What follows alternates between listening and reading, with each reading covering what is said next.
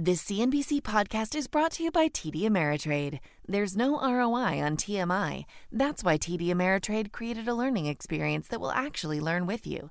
Curated from their vast library of exclusive content, it customizes to fit your investing goals, interests, and needs, so you get exactly the information you need and none of the information you don't.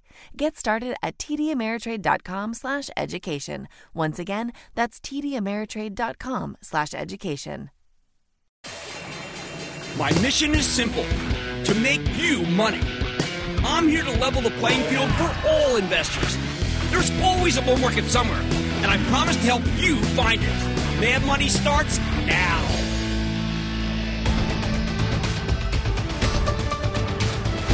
Hey, I'm Cramer. Welcome to Mad Money. Welcome to Cramerica. Other people want to make friends? I'm just trying to keep you from losing too much money because my job, not just to entertain, educate, teach you, context. Call me, 1-800-743-CBC, or tweet me at Jim Cramer. I got to be honest with you. We could be on the verge of a depression, not a recession, but a depression if things don't go right. We just got the worst monthly employment report since 2009, 700,000 jobs lost. And that doesn't even cover the last 2 weeks where we had nearly 10 million jobless claims. The bad numbers are just beginning, which is why the averages got hit today. Dow losing 361 points, S&P sinking 1.51%, NASDAQ falling 1.53%. It could have been worse earlier in the day. It was bad. Now, this is going to be a brutal period, but if we handle things right, it will be a short depression. I would call it a decession or a repression, but the first sounds silly, and we don't want a repression. Can we have a mini depression? I mean, we're in uncharted waters. I hope so. Still, I think we're making some real progress on the economic front. Today, countless small businesses applied for hundreds of billions of dollars in loans that will allow them to stay open during the tough period. And the government will forgive the loans if you use that money to cover your payroll. Don't lay off your workers. I think it is a terrific program. Full disclosure, I applied for it myself for my 2 restaurants today. Banks all over the country are furiously trying to process these applications. You know what? Look, they're going to be glitches. Nothing's perfect. But perfect here is the enemy of the good. And I celebrate this plan as the best it can be. And the community banks are signing up people in incredible numbers. I want to make this right here. Do you mind if I make this a grumble-free zone for a moment?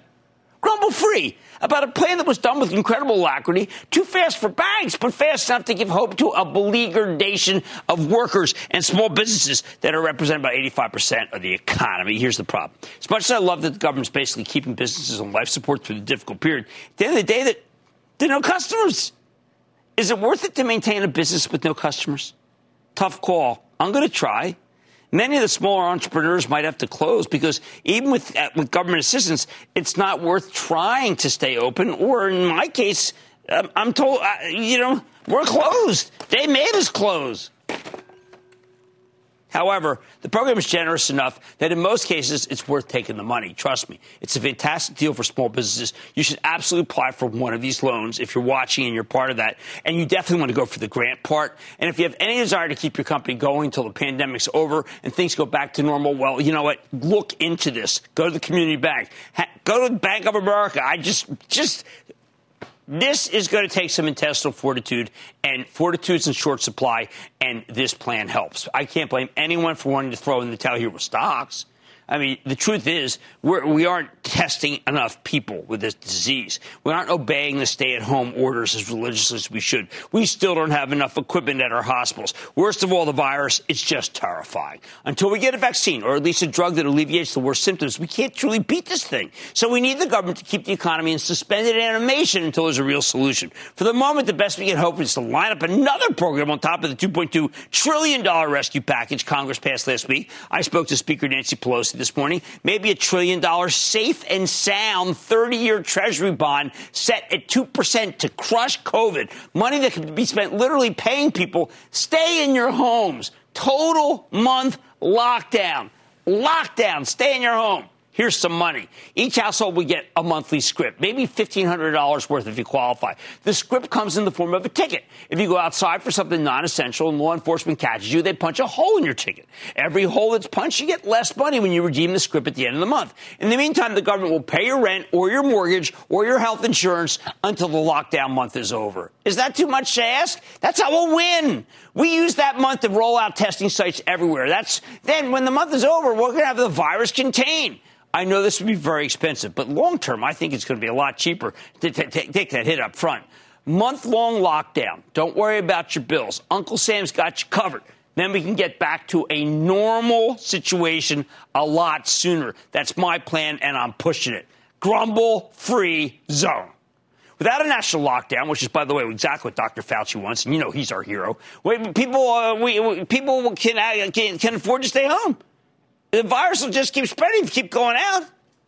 People keep going out. With that in mind, let's go to the game plan for next week. Historically, it's a light week, ending with the market being closed on Good Friday. Monday is all about the COVID numbers, mainly the new infections and, yes, new fatalities. We have followed this Scott Gottlieb on Twitter. He gives you the best stuff. You'll know everything on Monday. We already know the numbers will be horrendous. I think these numbers will color trading as we wait to hear about some bending of the curve. And that doesn't seem to be within reach anytime soon. Lots of people still don't take it seriously. That attitude is starting to kill people. As long as the numbers are terrible, money will keep flowing out of the stock market. We're undergoing a wholesale revaluation of equities downward because business will doubtlessly be softer than anyone expects. The only good numbers will be the applications for the payroll protection program. So we want them to be so big that it overwhelms the program and Congress needs to appropriate even more money. Why is that good? Because it shows confidence. It would show us that businesses are willing to tough things out rather than just bailing as we head into a mini depression. Why even bother to own stocks if the economy is about to get incredibly ugly? Because this mini depression will end once we get a vaccine or a powerful antiviral. And once that happens, I'm betting on what we call a V recovery, okay? A V-shaped recovery. In situations like this, you don't know when you're going to get to this. So you buy on the way down. We already got this part done. You buy on the way down so you can capture the furious bull market of the V. That said, remember, I always recommend gradually because you don't know whether the V's right here and we're only right here. I can't tell you yet because this is about science. This is science. And I'm about stocks. Back to the game plan. Now, Levi Strauss reports on Tuesday. And apparel's right in the blast. Earlier in the week, we listened to PVH CEO Manny Chirico tell us a good story about Tommy Hilfiger and Calvin Klein, but it didn't matter because the stores that carry his merchandise are all closed now. Levi's pretty much the same. I mean, I saw Chip Bergh, the CEO, at the Super Bowl, and I bet his stock was double the price. Great company, doesn't matter. Wednesday, we get mortgage applications. Home buying has been a real engine of the old economy. I'm betting these numbers collapse. How the heck are you supposed to buy a house if you actually can't visit the property? Yeah, I know, virtual. The whole housing cohort's a house of pain right now. Get the virus contained. You're going to see a horrendous number. It's going to cause things to go down again. Thursday, we have a report that I never would have imagined would be controversial, WD-40. Yes, I'm talking about the reliable and beloved lubricant company. An outfit called Spruce Point put out a short report this week predicting a disappointing quarter.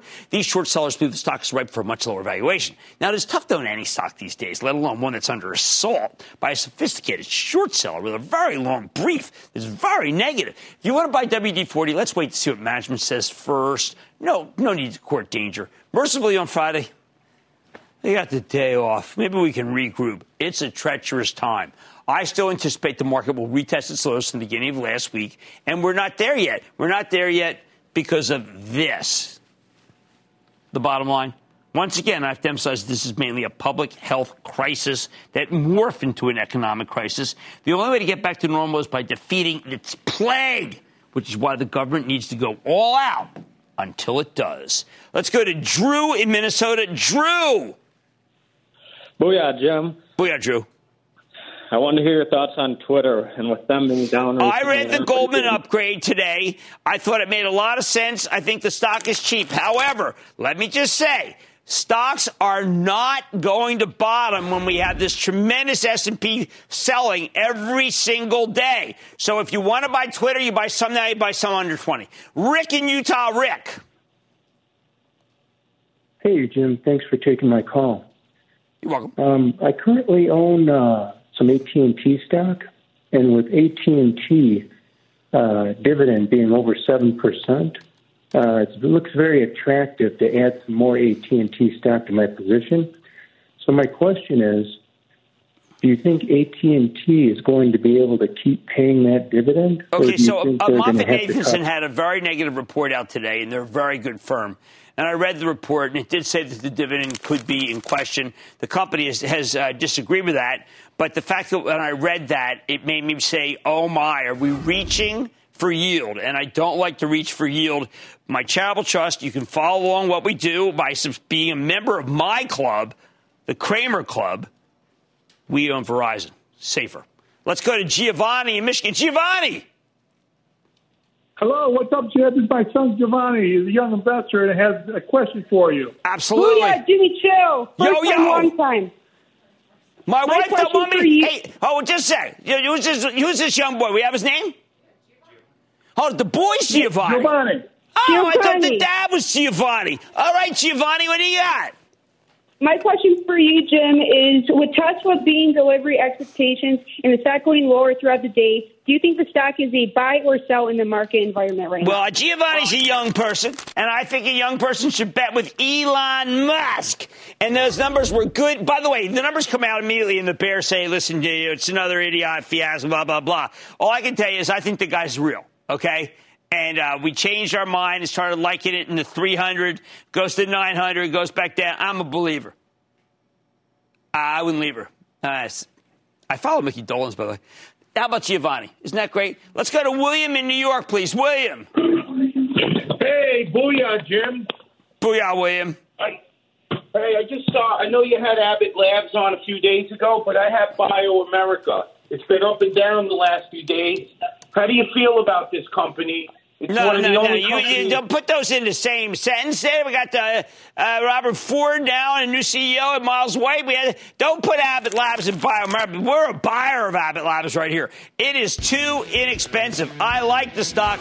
Yours is too speculative for me. Anyway, it's a treacherous time. We may be headed into a mini depression, but the depression will end. It ends because this is a biological problem. Not a financial one, but it's become a financial one. I'm everybody tonight with news that Corona beer is holding production because of the coronavirus. Wondering what's ahead for Constellation Brands? I've got the CEO. And by the way, they've got plenty of beer, so don't worry about it. And join me in one later tonight. Then, is it possible to find any stocks with no hair on them? I'll give you my take. And looking for an under-the-radar play on the stay-at-home economy? I've got one for you, and I'll reveal it. So stay with Cramer. Don't miss a second of Mad Money. Follow @Jim Cramer on Twitter. Have a question? Tweet Cramer. #MadTweets. Send Jim an email to madmoney@cnbc.com or give us a call at 1-800-743-CNBC. Miss something? Head to madmoney.cnbc.com. This CNBC podcast is brought to you by TD Ameritrade. Investing isn't one size fits all. Every investor has a unique style. That's why TD Ameritrade offers 2 different mobile apps. There's TD Ameritrade Mobile, which lets you manage your portfolio with streamlined simplicity, or Thinkorswim Mobile, which gives you tools you need for more advanced trades and in-depth analysis. Visit tdameritrade.com/apps to find the one that's right for you. Once again, that's tdameritrade.com/apps.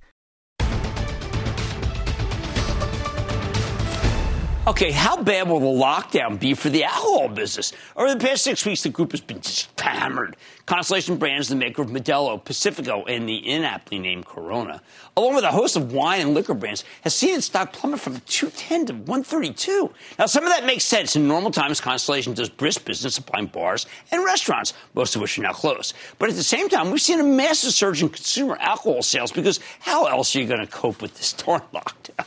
So Wall Street was hoping for some enlightenment when Constellation reported this morning, and the actual results were phenomenal. For the period ending in February, the company posted a monster 42-cent earnings beat off a $1.64 basis, much higher than expected sales, up 6% year over year. Beer business in particular did very well. However, management declined to provide forward guidance because we have no idea how long the lockdown will last. Without clarity in the future, the stock got hit in the morning, but later rallied in the afternoon after the conference call was completed and managed to end positive in a really bad day. I think we need more context here. So let's check in with Bill Newlands, the terrific president and CEO of Constellation Brands, find out more about the quarter and how his company's holding up in a coronavirus world. Mr. Newlands, welcome back to Mad Money. Thank you. Good to be here, Jim. All right, Bill, I got to tell you, I read through the quarter, and the quarter was downright remarkable. And what was really incredible to me was there were a lot of people who said, you know what, the beer story's over. I'm starting to believe that the beer story's just beginning because the times are tough. I think that's accurate. You know, one of the things you always see in tough times and recessionary times is people buy the brands that they trust. And when you think about Modelo and Corona and The Prisoner and Naomi and Kim Crawford, we have a lot of brands people trust, and that's what they go to in tough times like this. Can you explain for people what happens in terms of at-home versus bars and restaurants that are closed? Because it seems to me that people don't drink beer wherever they are. Right. You see a lot of channel shift, and you see this in many recessionary environments. Now, this one, admittedly, is a bit uncharted because one piece is really closed, which is the on-premise, as you know. But you do see channel shifting, and you see people buying more, and you see them consuming it at home.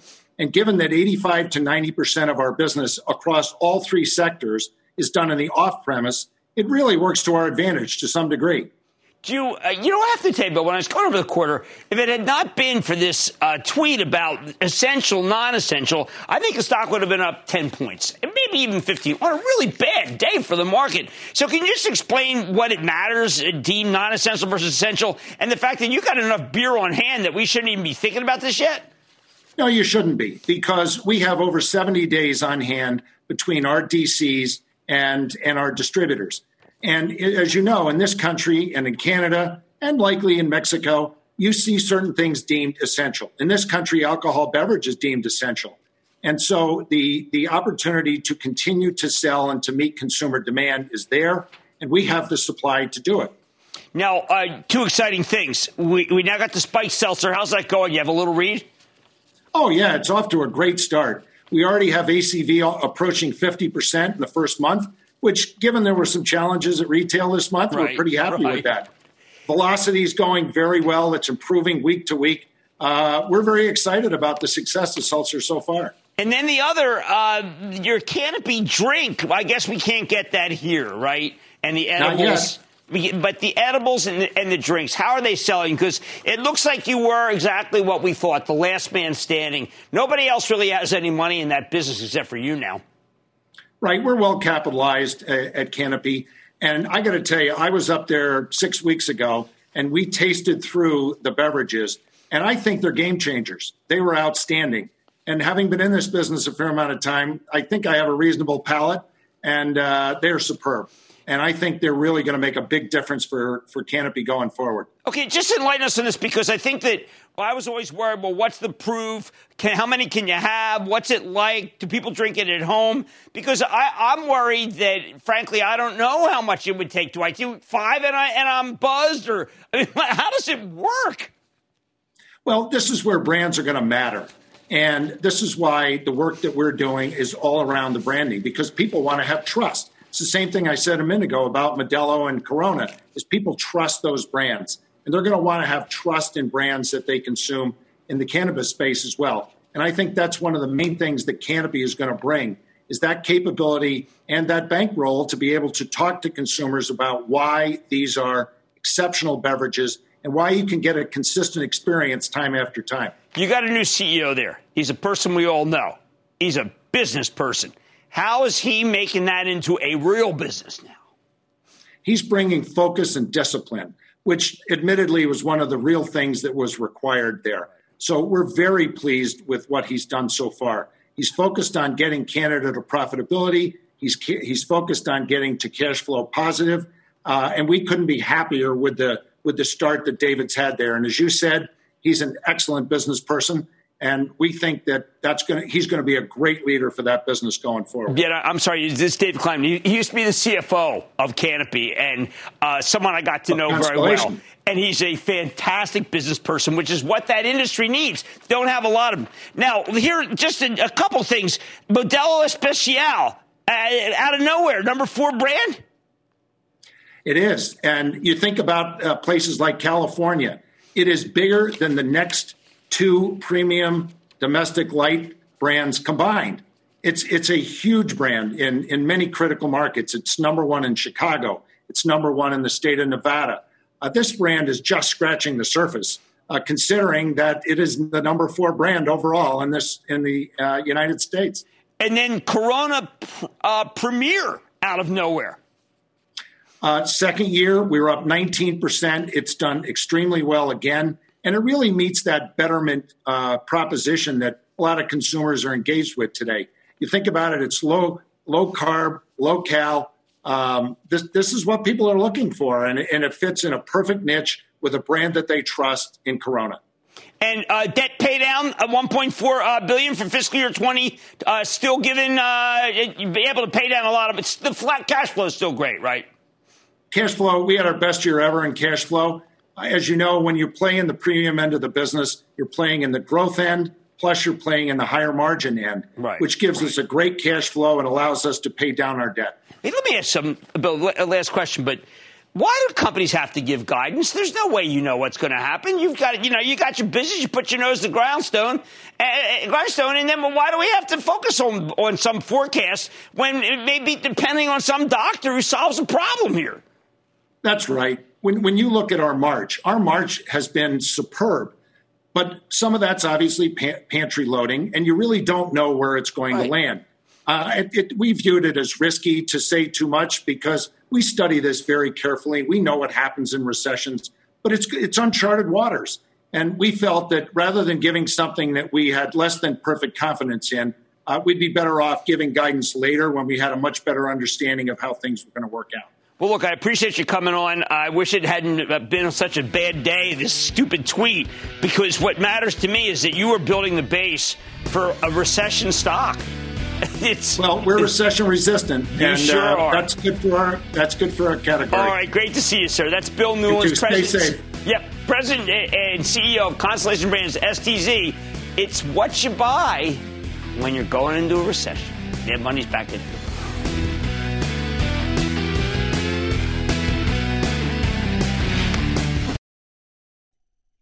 This CNBC podcast is brought to you by TD Ameritrade.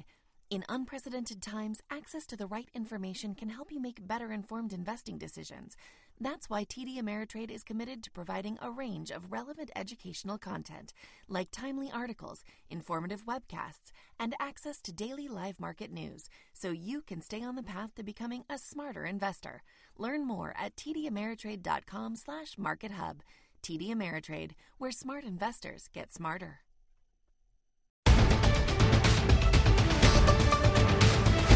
It's getting harder and harder to find stocks with no hair on them.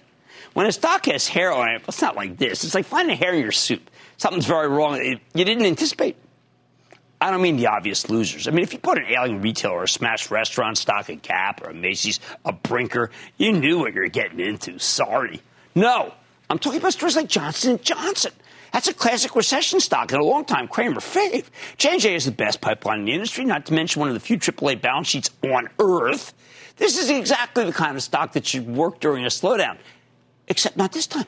See, this time there's some hair on it. J&J has a division that sells knee replacements, and with every hospital bed taken up by coronavirus patients, you need to hold off on that kind of surgery. With the stock down $20 from the high, I think the negatives are baked in here. We aren't for the trust. You know what? We're actually anxious to buy more. But there's always some big shareholder out there who hasn't even heard yet that they have something involved with knees and elective surgery, and they're eager to write off J&J as a bad business because of the subpar orders in replacements. Same thing happened with Coca-Cola. Now, I've always felt, this was the ultimate recession-proof stock until an analyst recently pointed out that Coca-Cola's bottlers may need some support here. And that could put a real dent in their earnings. Again, we should be used to this by now, but there's always someone who doesn't seem to know this. Stock still sells at 21 times earnings, and that's certainly a high multiple for a company that might have an open-ended spending problem. I ran into the same problem with one of my faves called AbbVie. We own it for the Charitable Trust. You can follow along by joining the ActionAlertsPlus.com club. It's got a fantastic dividend. AbbVie's acquiring Allergan. Remember them? And they're doing mainly for its Botox franchise. And that's a great business long term. But right now, doctors are loath to do non-essential procedures, which definitely includes, yes, indeed, cosmetic surgery and Botox. Sadly, we're all just going to have to live with the wrinkles in our crow's feet for the duration. Now, there are worse hardships, but it's putting a wrinkle in AbbVie's numbers. Oh, how about the switch through in United Technologies? The big breakup and then slash merger with Raytheon that finished today. Greg Hayes on Squawk on the Street this morning.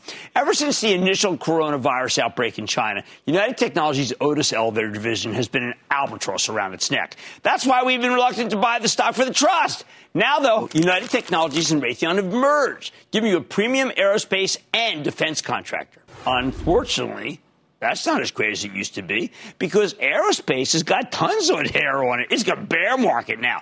As for Carrier, the heating, ventilation, air conditioning business that have been so red hot when there's a lot of construction, well, there's not a lot of construction in the year of COVID. Suddenly, which is the good one? Otis.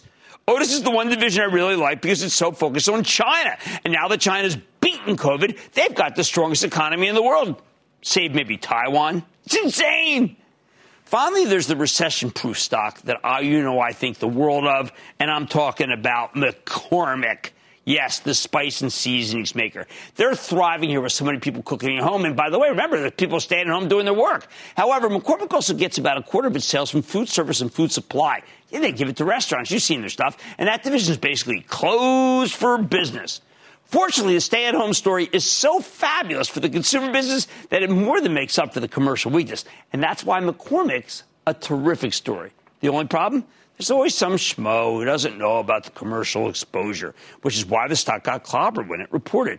Now, though, I think McCormick's been immunized against those worries. If you don't know already, I think in one of these downdrafts, we're going to get next week, I'd be a buyer. How about we go to David in New Jersey? David! Hey, Jim. Booyah from Point Pleasant down to Jersey Shore. Oh, man. I miss Point Pleasant. Yeah, well, they closed the beaches anyway. I can't even walk my dog there now. Yeah, I want to go down to Ocean Grove with my daughter, but I can't see my daughter because we're all under lockdown separately from each other. This is crazy. Yeah, well, maybe I'll have some time to read a couple of your books that I have on the shelf now anyway. I think that. Thank you, sir. So what's going on? Yeah, so, I'm looking for some accidental high yielders, and I came across Walgreens, WBA. They have a pretty good dividend. They got a pretty good earnings report, and they're trading at year lows. I'm wondering if that's pretty good. Well, for me David, to I'm going to save you some trouble. Maybe Stevie. I'm going to save you some trouble just in case I ever see you. Jenkins is down there in Point Pleasant. Here's the problem. They had a really bad last half of the quarter, and I think they're flagging that the next quarter is going to be bad. People aren't going to the stores. I want you to stay away from Walgreens. If you want yield, that is not the way I want to get at WBA. But thank you for the kind words and buying the books. Robert in California. Robert. Booyah, Cramer. Rob from LA. My question is, as we know, lots of people are working on the COVID vaccines and treatments, including companies like Gilead, Regeneron, and Abbott Labs. My question is, how much is already priced into some of these names, and which one would be the better trade? Well, I will tell you that I'm hearing pretty good things anecdotally about Gilead. Hearing better things about Regeneron. Abbott already is fantastic because of the test, although they've got to ramp that test up more from just 50,000. The Gilead has moved up, and Regeneron was the best performing stock in the S&P. But you know what? I will still endorse Gilead. I think that there's some good news. Not the great, it's not going to knock out the thing, but some good news. Gary in Texas. Gary. Hey, Jim. Like everybody, I was a little unnerved by this viral earthquake, but I was hanging in there. But I'm afraid it's going to be followed by an economic tsunami, so I ended up liquidating everything, at least my mad money. Okay. I had it all on Shopify, which I love. Thanks to you, I picked it up at 176 15 months ago and just sold over 400. But anyway, I'm anxious to get back in, but I still foresee more bad news than good news in the near future. I think, someone famous is going to die, or unfortunately the death rate's going to hit 10,000 or 20,000. And so my question to you is, I know you're going to tell me to, when I get back in, to do it in stages. But the tip I want is when to look for the first stage to start getting back in the saddle. It's a great question. And here's the issue. And I do like Shopify so much. And was telling people yesterday when in the midst of a big sell 2 days ago, when they pulled their guidance, this is ridiculous. You want to buy it. But the stock is only down 10%, sure. It's at $41 billion in market cap. We started liking it at $20 billion in market cap. How about we split the difference? And when it gets to $30 billion, we pound the table. But if you were to buy some when we're going to be down next week, yes, and it's right, I do like to build it in a pyramid fashion. I would get started. Shopify is one of the greatest companies on earth. It was a big hit for us for my Chapel Trust. All right, it's getting harder to find stocks with no hair on them. But these are a few that you can consider buying. And I think they're going to work. And remember, with Raytheon Technologies, really, it's the Otis division that is now independent that I like. Watch over Mad Money ahead, including my exclusive with a company flying under the radar in the new stay-at-home reality. I'll reveal the name. Then, as one of the first communities to experience the devastation of the coronavirus, Seattle seems to be emerging as one of the first localities to offer a plan. I've got the exclusive with the man who's working to figure out what's needed most in the Emerald City. And all your calls, rapid fire, tonight's edition of the Lightning Round. So stay with Cramer.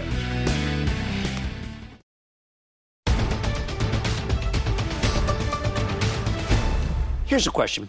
We know to avoid the obvious losers from the shelter-in-place economy, and we know to stick with the obvious winners. The companies that make more money when we're in lockdown. But what about the companies in the middle? Take Zebra Technologies, a leading player in the enterprise asset intelligence space, which creates end-to-end solutions to allow its customers to keep track of people, equipment, and data. On one hand, Zebra's an important cog in the logistics machine. So, in theory, they should benefit from the explosion of e-commerce that makes the stay-at-home economy possible.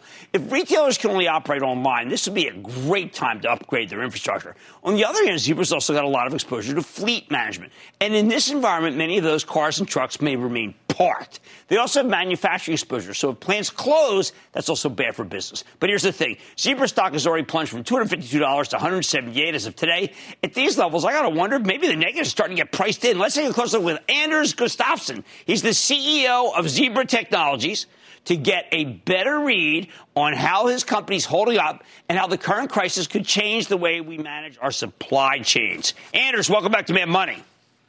Thank you. How are you? Well, I don't know, man. I'm kind of glad it's the end of the week, I'll tell you that much. So, Anders, let's get right to it. If I am a gigantic e-commerce company, I know that a lot of my stores are closed, but I am crushing in e-commerce. I've got huge warehouses. I got to figure out where everything goes. I got to time it right. I got to get UPS in there. I got to get the post office in there. What does Zebra Technologies do for me to make it work? Well, first, we supply or support many of the companies that are providing essential services to the economy today. So that could be e-commerce players and regular brick and mortar retailers that have seen their e-commerce or omni-channel businesses improve. So I'd say the biggest change in buying behaviors from a retail perspective, I think, has been around grocery, where there's been a lot of reporting around how grocery volumes are up quite a bit, but the way people have been buying those groceries have changed quite dramatically, where people are buying online, picking up in store, picking up at curbside. That has grown exponentially, I'd say. So where are you at playing that? I think people don't understand that the right box, the right thing comes to you because of Zebra. Yeah, no, we help retailers, say brick and mortar retailers, make sure that their supply chain or their merchandise can be stocked, that their supply chains keep flowing and their shelves are stocked, as well as making sure that they can scale these new omni-channel buying behaviors properly. Well, I am so glad you're on, because I've got to tell you, one of the things that's happened in this pandemic is we have discovered that we don't know where anything is when it comes to health care, whether it be the ventilators, whether it be the PPE, this protective gear. If you were made SAR of the PPE logistics, what are the actions you would immediately take to get a better handle on the global PPE supply chain? Well, first, I'm confident I won't be made czar of the PPE world. If that were to happen, we will be in trouble. Second, I'd say, though, that we have deep appreciation for all the people on the front line who are truly helping ensure that the world continues to operate in some form and that we have some level of normalcy in our lives here. Zebra, we're not a transportation logistics company, but we provide solutions that enable logistics or frontline employees in logistics companies to operate more efficiently, in distributing PPE equipment as an example, or any other kind of merchandise or goods. So we help T&L, transportation logistics companies, get much better visibility into what PPE the equipment they have, or any other kind of inventory they might have. We help them locate it, and we do this in real time, and we also help them orchestrate the workflows and the how the goods flow through their supply chains. Now, and we help them do this at scale. Now, I've been a huge fan of the company for a long time, but some of the analysts were unhappy. You got this gigantic post office contract. I know who lost it. It was painful. And there were some people who said it was delayed, and because it's delayed, they don't really like your stock as much as they used to. Is it possible that maybe you could pull forward and happen sooner? Because I think these people who are naysayers were just a little let down that this USPS thing didn't occur instantly. So first, we won a number of the largest postal systems worldwide, and the USPS has been our largest contract to date ever for the company. So we're very excited about the new or the expanded relationship we have with USPS and how we can help them optimize package delivery and execution across their letter carrier networks.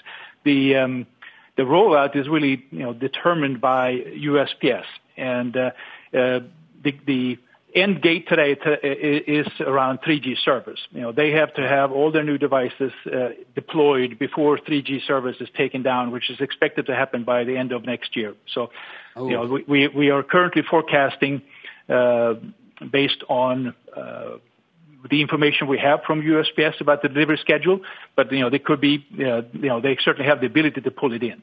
Okay, good, because I hate to give up on something that is obviously so huge and will be in the big numbers coming up. Well, anyway, thank you so much, Anders, for coming on the show. Always great to talk to you, sir. Thank you so much. Anders Gustaffson, CEO of Zebra Technologies, integral to the e-commerce and logistics world. We have Money's back into the break.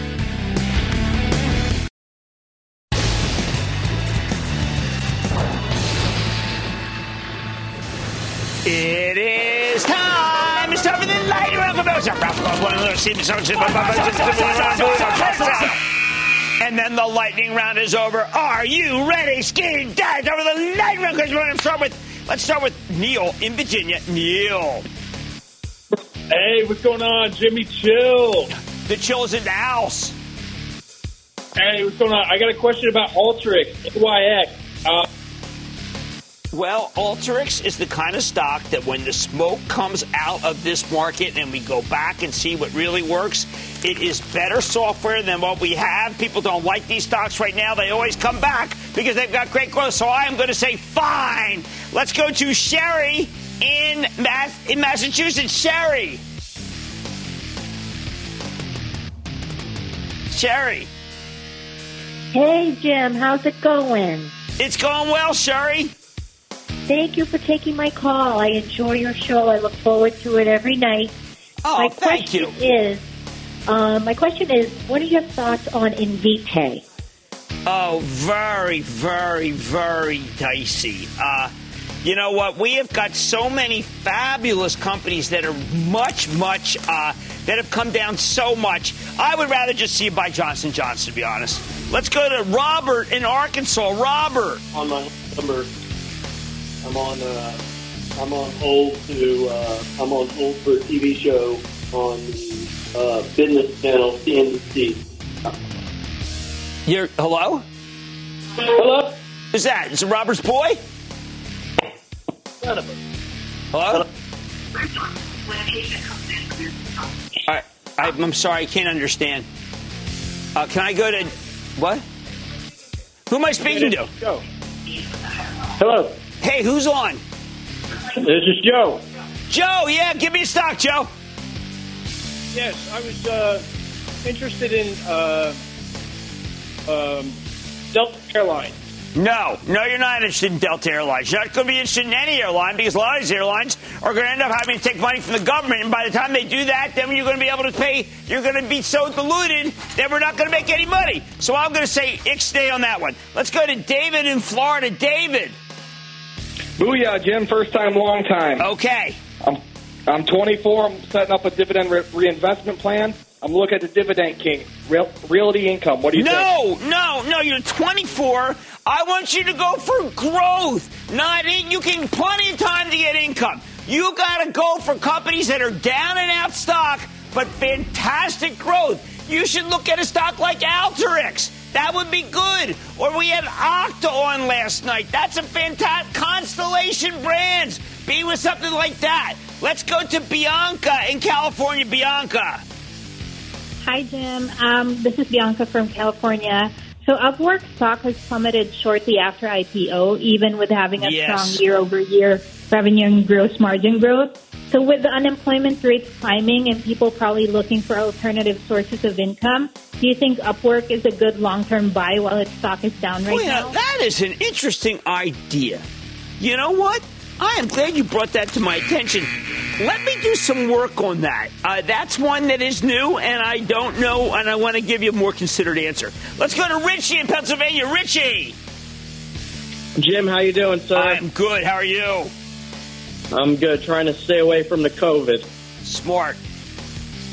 My question is about Switch, SWCH, with the things going on in the data center. Look, I think a data center and anything connected with it is fine. I was just Digital Realty. I think Digital Realty has a little more going for it. But you know what? You want to go with Switch? I'm going to bless it. Why? Because the data center is hotter than it's ever been because of the amazing amount of traffic that people who work at home are generating. Let's go to Lisa in Virginia. Lisa. Hi, Cramer. Thank you for everything you do on CNBC. My question is, what do you think of Nokia in the future? No. I mean, look, if you want to go there, we had Marvell on the other day. They got a good deal with Nokia, MRVL, but Nokia itself is not good enough for your money. And that, ladies and gentlemen, is the conclusion of the Lightning Round. The Lightning Round is sponsored by TD Ameritrade.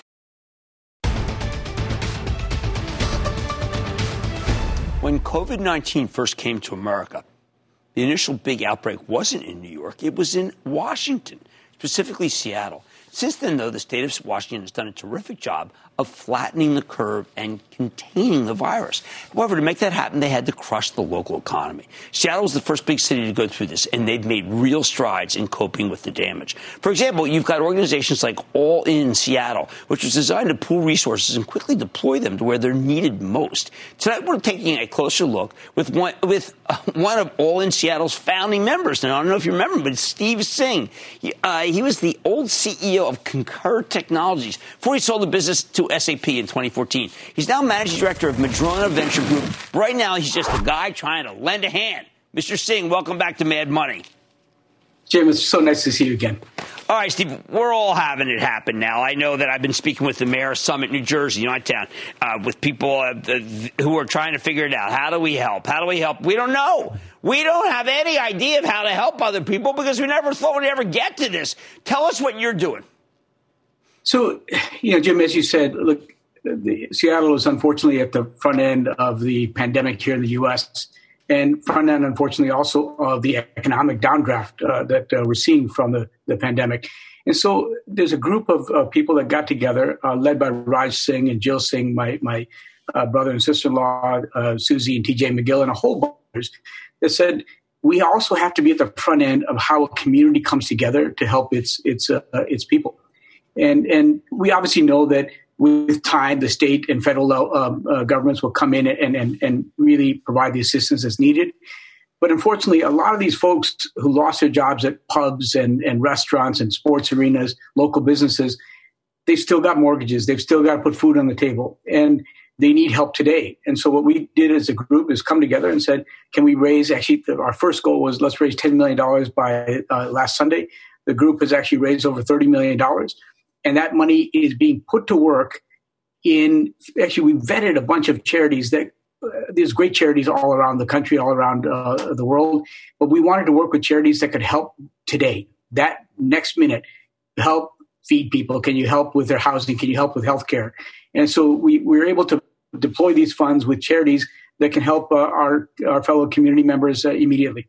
Now, I've been working back and forth with Treasury on the program that they just launched, which really does help small, medium-sized business, and they're dealing with a lot of community banks. So the community banks helping out too? Yeah, they are, and obviously this is all very fluid, and you're seeing some banks look at the situation and say we want to lend to folks that have actually borrowed from us before. Other banks that are taking, in my view, a much more community-oriented approach, which is we're going to help businesses within our community. I happen to be on the board of Washington Federal Bank, and Brent, their CEO, has taken a position that says, whether you've borrowed from us before or not, doesn't matter. We want to help our community because, think about it. This is it's not just good for banks. It's good for our community, which means that everybody benefits over the long run. And right now, these small businesses need our help, not just to make it from one day to the next. These are jobs that are fantastic jobs over the long run. I've heard some folks speak to the fact that, venture-backed companies, small businesses, from days, small businesses employ about a third of the workforce. Right. What I'm trying to envision, this is what we're trying to figure in our town and so many others. Did you start with a website? Did you start with donations? Do you have what is a way that you motivate people to give to you rather than there's so many charities? I've given to Richard Sherman's charity up there. How do you navigate? So this is this is very grassroots, right? It's myself and it's Ortiz. Look, by the way, we have members of the business community as a part of this, right? So names you'd recognize like Satya and Bezos. But the beauty of this is every leader at any size company has come together and said, we want to be a part of this. It's that one-on-one outreach from every one of the folks that are part of All in Seattle to other members of the community, asking them to chip in, asking them to go to their networks and ask those people to chip in and be a part of solving a problem. Well, I think what you're doing is terrific. It is what we're all going to have to do because government can't solve everything anymore. It's not like the old days. It's people. Yeah, exactly, Jim. And look, and government will certainly step up and help, and we're seeing that happen. But the things that we're doing in All in Seattle, this is going to happen in every community in our country. Right? New York seeing this. Raleigh's going to see this. Every community, big or small, is going to have this challenge. I think the opportunity for all community leaders is to come together and say, our first job is to step up and help our people. I totally agree. I want to thank Steve Singh. Boy, we've missed you. Let me tell you something. Managing Director of Madrona Venture Group. And we wanted him on because we want to show you what the future is going to have to look like for your town. Mad Money's back after the break.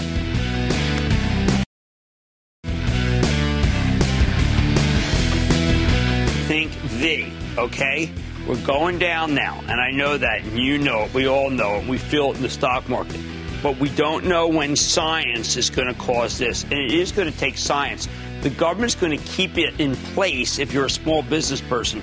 But in order to get the customers back, you got to have the other side, too. I am a person who is an optimist, and I am confident in our scientists.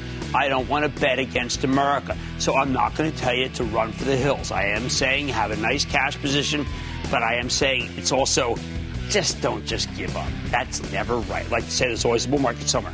I'm trying to find it just for you right here on Mad Money. I'm Jim Cramer. I'll see you Monday. A very special CNBC program, The Path Forward Your Business with Marcus Lemonis, is up next. CNBC's Workforce Executive Council is a premier group of C-suite human resources executives from leading companies across the country. It offers a members-only portal and chat, plus exclusive industry content, with access to breaking news calls and digital networking experiences. The network and resources HR leaders need now. Apply to the Workforce Executive Council at cnbccouncils.com/WEC.